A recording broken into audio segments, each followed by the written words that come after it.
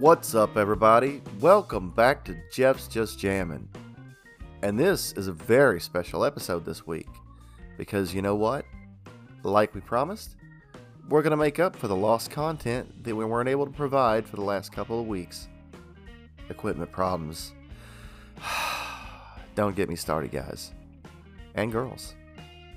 And non-binary. And everyone. But, like I said, we've had equipment problems, but hopefully we're past that and we're up and running because we were able to release an episode of just regular Chord Chronicles this week. And we're making up for the solo segments that we weren't able to provide with this week. Or this episode, I guess I should say. Well, a couple weeks ago, I don't have the exact day even in front of me, but 2 weeks ago, it would have been episode 18, Chord Chronicles. The album that I had was an artist that I'm already familiar with, but I was familiar with his earlier work. I had never heard this album, but the artist I'm referring to is Memphis Slim. And those that listen to the podcast know I've already said it multiple times. I mean, I say it all the time. Blues music, if I had to pick one, I would probably pick blues. It just has a connection. I just feel it in my soul. But Memphis Slim, I'm already a huge fan. I love his work on the piano. I love that Chicago style. I mean, he is from Memphis, but his blues is more of that Chicago style. And I really like it. I mean, I like all the different facets and styles of blues. But Chicago style is very distinct. And I knew what to expect going into this album. Like I said, I already heard his earlier work. And this is Blue Memphis. And I think you can only find it, when you look on Spotify, it was re-released. Because this was released in May of 1971. We don't have the exact day. But the re-release on Spotify, it says Blue Memphis Suite. And that's 2006. But that's how I listen to this. It's still the same track listing. So, but I believe there is an extra track on there that maybe is not available on some of the vinyl. So, and that's Mother Earth. And that's on the Blue Memphis Suite from 2006. So you will get that. But this album is a little different because Memphis Slim in this instance is backed by some British musicians. You know, traditionally it's like a house band or something like that. But I don't have the extensive list in front of me. I do know you had Chris Spedding, John Paul Jones, Duster Bennett, and Peter Green, who had just split from Fleetwood Mac. And shortly after that, I think he disappears from the music business completely. So I don't know what that says, but I love the backing bands, you know, the artist behind Memphis Slim, and, you know, his piano, of course. But this album, it's personal in a way. Memphis Slim introduces himself, talks about, you know, he's from Shelby County, Memphis, Tennessee. You know, born in Memphis, Tennessee is the title track. I mean, that's the first track. But he takes you through the beginning of his career. And there are funny parts throughout it. I mean, you have to laugh at, you know, some of the hardships that you have. But he talks about he's in Chicago, getting paid weekly. Very weekly, as he says. That's my favorite line on the album. But I would say this album is for fans music lovers who already like blues, because this doesn't stray outside of any traditional boundaries or anything like that. It doesn't cover any new ground.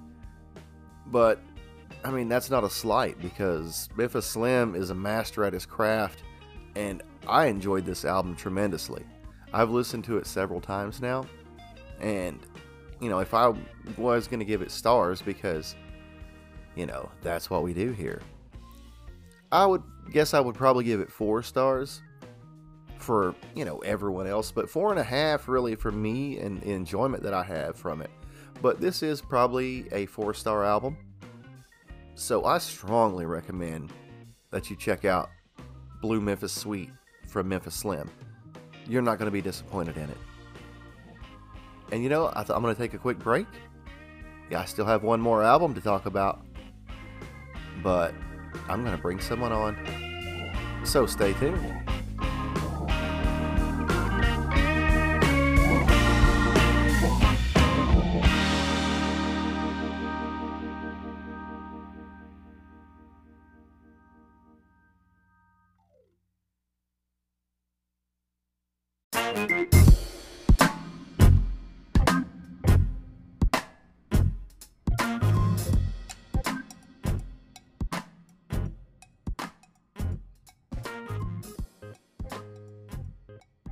And I'm back.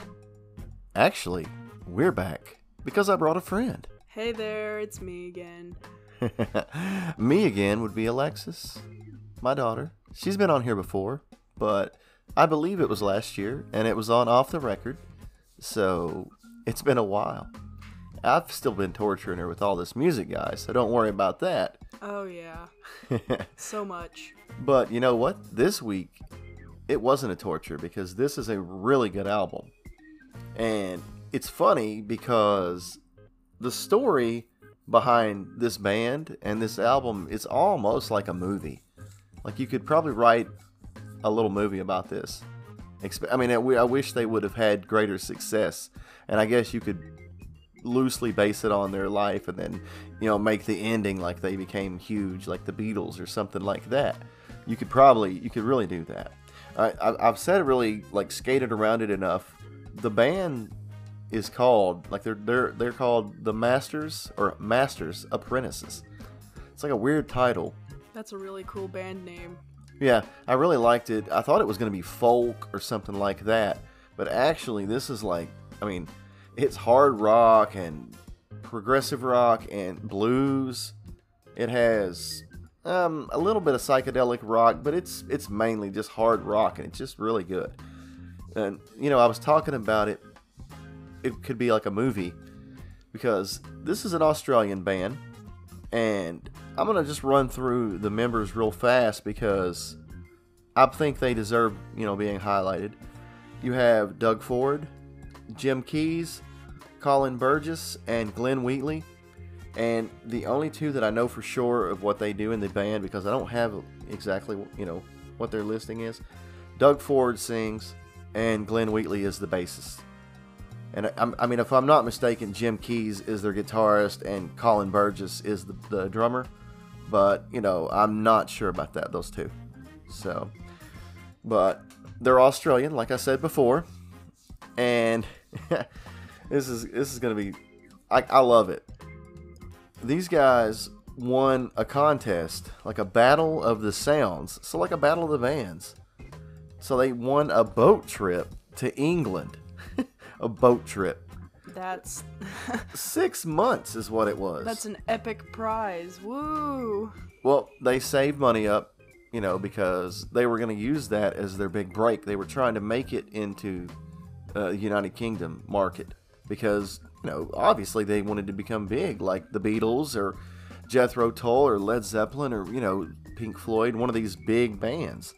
So they saved money up. They won that prize of that that boat trip, and in the 6 months that they were on the boat, they wrote a bunch of new material, and that's actually what this album is. It came out first titled as Masters Apprentices, so they self-titled it after themselves. And it's so funny. There's a lot of different styles throughout it, but I can hear the different influences all over this album. I could tell these guys were huge fans of Led Zeppelin. They were huge fans of Jethro Tull, especially in let's see, it's our friend Owsley Stanley, the third. I'm guessing it's probably what it is, because it has lots of flute in it and stuff like that. But the song that starts, they want them like they wanted them to, like the first song on the album. They wanted these guys to just throw one more song together because it was just a little bit, like the album was a little bit short. So they wrote this song. They wanted it to have a little bit of a Latin flair. They wanted them to just throw something together, and it's kind of, it has a sense of humor in a way. It's Rio de Camaro, so like Rio de Janeiro, but it's Rio de Camaro. So honestly, not my favorite song. It's okay. It's not bad, but I'm glad that the other songs on the album start going a little bit, to a different style, because I like all the songs on the album, with maybe like one song I didn't like, and this is on Spotify, and the song that I didn't like on Spotify actually wasn't on the original album, because it's just not listed on here. So, and I don't remember the name of it. So if you listen to this on Spotify, the very last song, I think it's New Day, is what it's called. I just didn't care for it. It's not bad, but I think it's like weak. That's also the one that I didn't really enjoy, the one that you don't like. It's just, It's not like horrible, but it's not great. Yeah. And there was one song they released as a single, and it's Because I Love You. The main part of the song, not the non-chorus part of it, sounds like he's trying to emulate Robert Plant. Not in the high-pitched rocker vocals, in the acoustic style when Robert Plant's being real personal and just real clean vocals. It's really good. I really like it. And the chorus, it goes into something a little different. It's more, it's rock, but it's not rock, not like Led Zeppelin. So they're not going to go into something like that. They do go into stuff like that in other songs. I mean, the song Caddy, it rocks out. The song Death of a King, there's some crazy guitar solos in that. They found out when they were, I think when they were on the boat, they got word that Jimi Hendrix had passed away. So they wrote a song as a tribute to him on this album. It's Song for a Lost Gypsy. And I didn't know that when I just listened to this originally, and I was like, man, this sounds like the Jimi Hendrix song. And okay, makes sense. So it's really good. And then they end the album with just a little short instrumental. And well, it's not short, but it's acoustic. I said instrumental, but it's more of an acoustic thing. And it's Song for Joey Part 2. But I thought that was weird because Song for Joey is not, a Part 1's not on this album. So that was just weird. So that means I have to go back now and listen to the Song for Joey original, because I don't like listening to Part 2 before I listen to Part 1. That's just me. But I liked every song listed on the track list for the original album. Like I said, it was originally Masters Apprentices was the album, but they re-released it. I don't know if I said that, but it's Choice Cuts when it was re-released in Australia. They went back to Australia because they ran out of money and didn't get any money from the record label. So they weren't getting any support. They were doing well, but they just overextended themselves.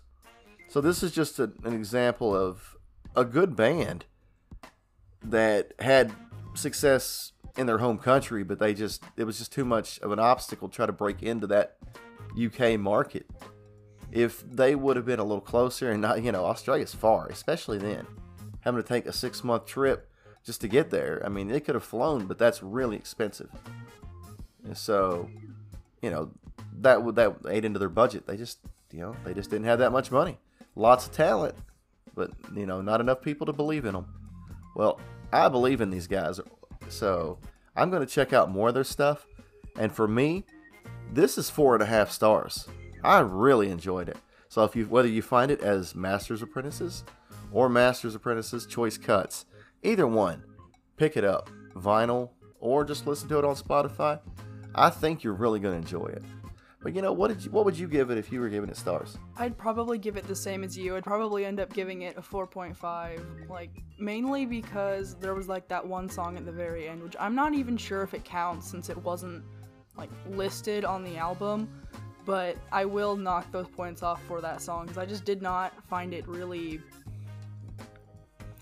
like, capturing almost. Well, also, I like Doug Ford's vocals. They get better progressively throughout the album, but they're not as strong as like a Robert Plant or someone like that.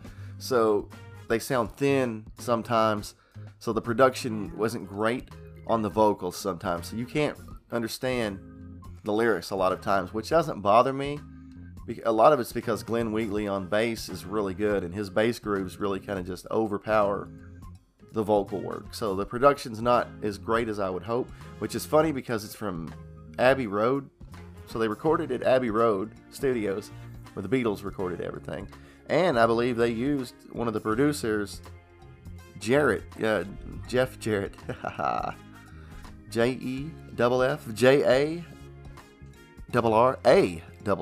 So that's Jeff Jarrett. That's a wrestling joke. You won't understand it. Yeah, you're right. I won't understand it. But anyway, they do have another album. So I'm excited to hear what they have come out later. It's Nickelodeon. And that's amazing to me because I thought Nickelodeon was just the channel.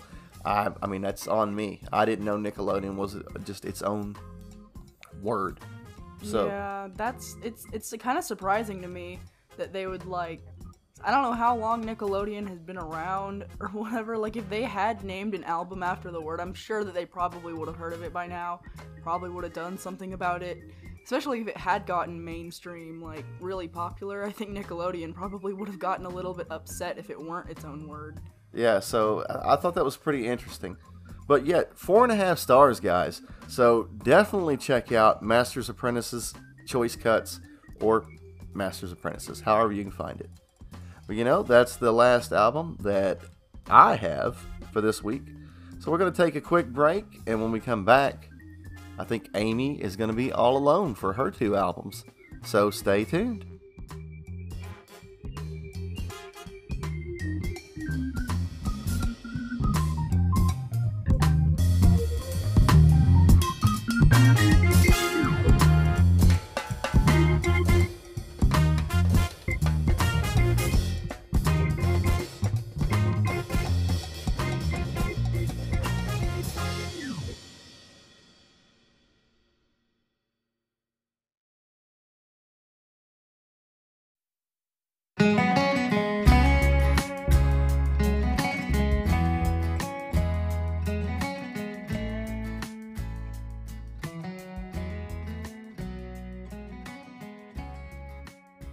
Hey everybody, it's Amy here, and as always, I am all alone on this special episode of, what is it, the 20th week now? Oh my gosh, I can't even tell, especially with us having to skip a couple of weeks. I am so mixed up, but that's really not that unusual for me. No, I am at least average intelligence. I'd like to say above average, but things have just been crazy for the past year, really. And this week has been no exception. But that's not what I'm here to talk about. I'm here to talk about music. Of course. This is Chord Chronicles. That's what we do. We talk about music. So I've got 2 albums that I'm going to talk about for my segment this time. The first one that I'm going to talk about came out May 3rd, 1971, so we're not too far behind, we're just a little bit behind. And this album is by Loretta Lynn, and this is I Wanna Be Free is the title of the album. Now, this is not the first Loretta Lynn album that we have reviewed. We reviewed, I think it was this year we reviewed an album that she did with Conway Twitty, and we had reviewed Coal Miner's Daughter, and I think we did another one last year as well. So definitely not the first. And of course, I'm from Kentucky and I grew up listening to country music. Loretta Lynn is nothing new for me at all. I am very familiar with her, and we've talked about it before. She's okay. She's not my favorite. I appreciate the talent that she has. I do think in some ways she is a little bit overrated, but she's not bad. I don't want to disparage her or anything like that. So, I guess what I'm trying to say is, as always, I go into this with an open mind. Even though I am already familiar with the artist, I don't know the album.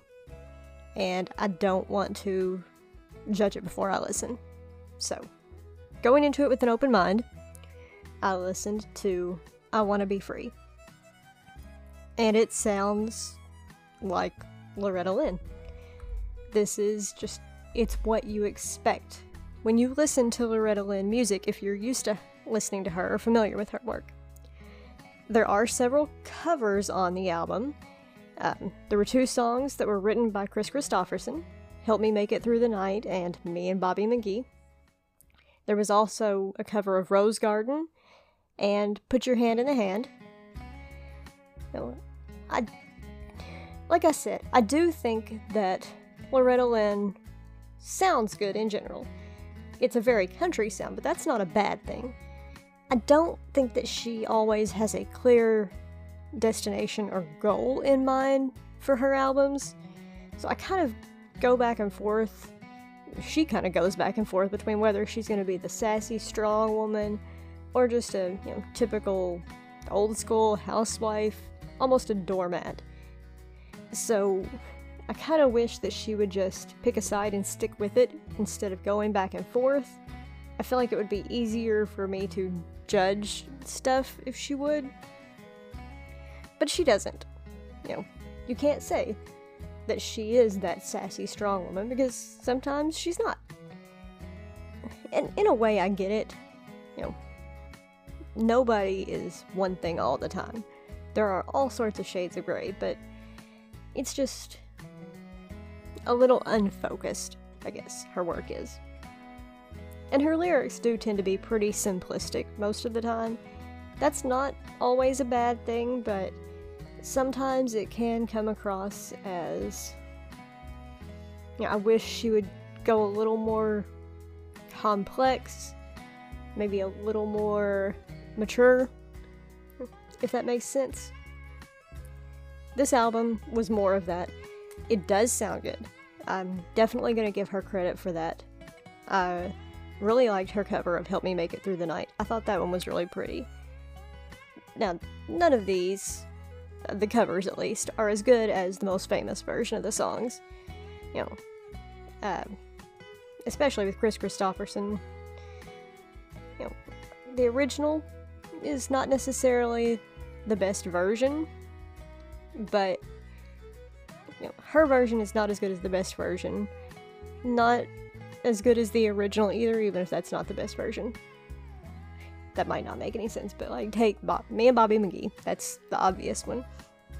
The best version, obviously, is Janis Joplin's. Kris Kristofferson's is not quite as good as that, but it is the original. So, you've got 3 versions. You've got the original, you've got the best version, you've got the Loretta Lynn version. With Help Me Make It Through the Night, I think, Kris Kristofferson's version is the original.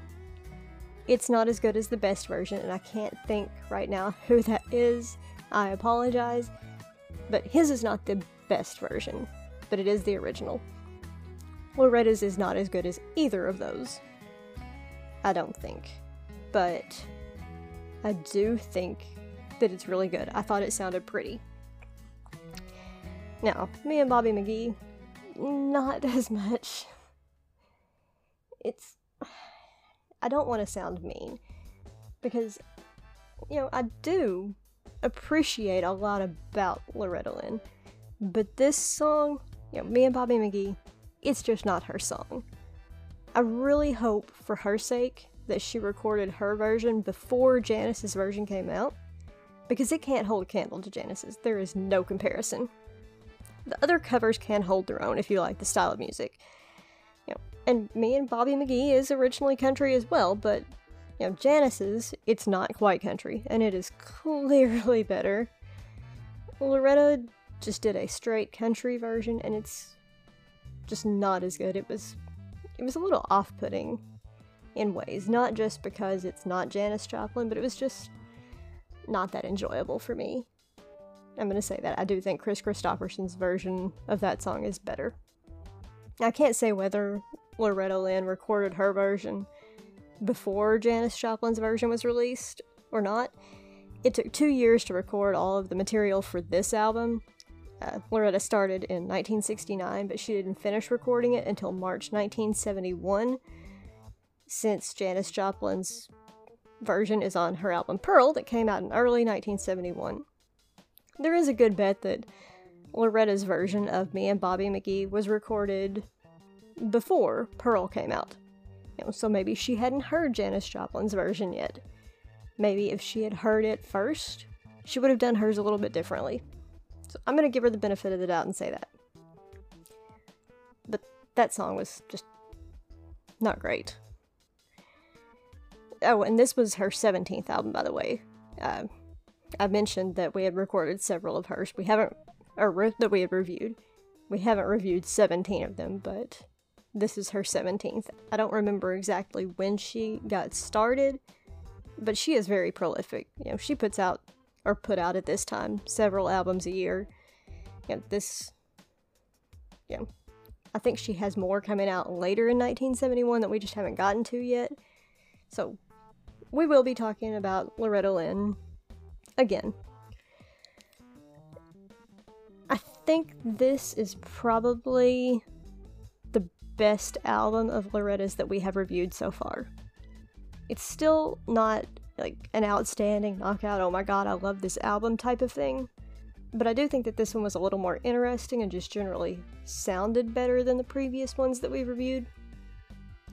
So I'm gonna give it 3.5 stars. I don't remember what I gave the previous ones, and she's had really good songs before this. I mean, Coal Miner's Daughter. But I feel like 3.5 is a fair rating for this one. It is a strong 3.5, I will say that as well.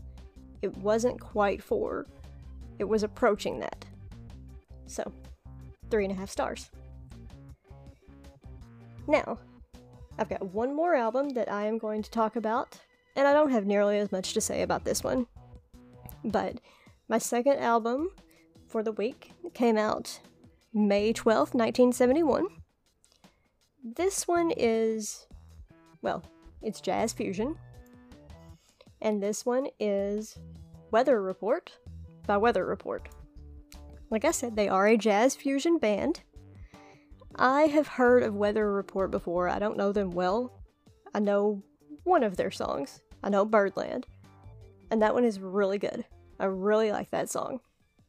So I went into this thinking, okay, I know that they're talented. I know they have that one really excellent, really catchy song. It's instrumental, but it's really catchy. I didn't know what this one would be like. This was their debut. I think I said it came out May 12th. But I didn't know anything else about them other than that one song. And since this is the debut, I thought it could be totally different. It wasn't. It is somewhat different, but it's not totally different, and I say that as a compliment. It was pretty atmospheric, especially the first track. It has a good sound. There's not really a whole lot to say about it, so like I said, I don't have a lot to say.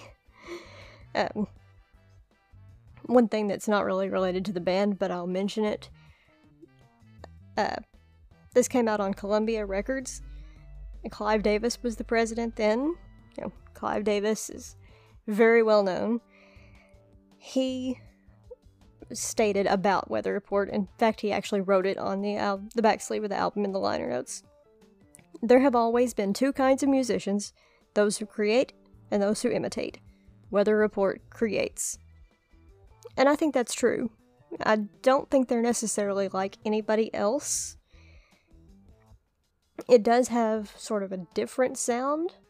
They're not the only jazz fusion band, but I can't really compare them to anybody else. Like I said, it has a good sound, but there's not a whole lot to say about it. And there's 8 tracks on it, but none of them really are all that memorable. They were enjoyable when I listened to them, but they're not memorable like Birdland. So, I'm saying that it's good background music. It's not really music to sit and just listen to. You know, it's not foreground music, at least not for me. But if I'm doing something else, and I just need some background music, something I don't have to really focus on, but something that sounds good, this is perfect for that. That's really all I have to say about it. There's not a lot of info available online about this album, but it is, I believe, on Spotify. I think that's where I listened to it. So my best advice is just to go listen to it yourself, because it did sound good.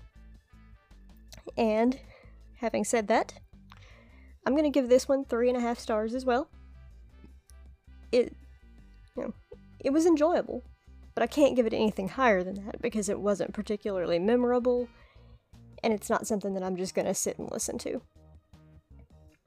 So, those are my albums for our solo segment special. So, if you've listened to these albums, mine or my brother's, he reviewed his earlier. If you've listened, let us know. Send us a message or leave us a comment on social media. Let us know what you thought about them, because we like to listen and come up with our own thoughts, but we want to know what other people think about these as well. So definitely let us know what you thought. And as always, take care of yourselves, take care of others, and just be kind. Alright, that's it for this week. Thanks for listening, guys. Bye.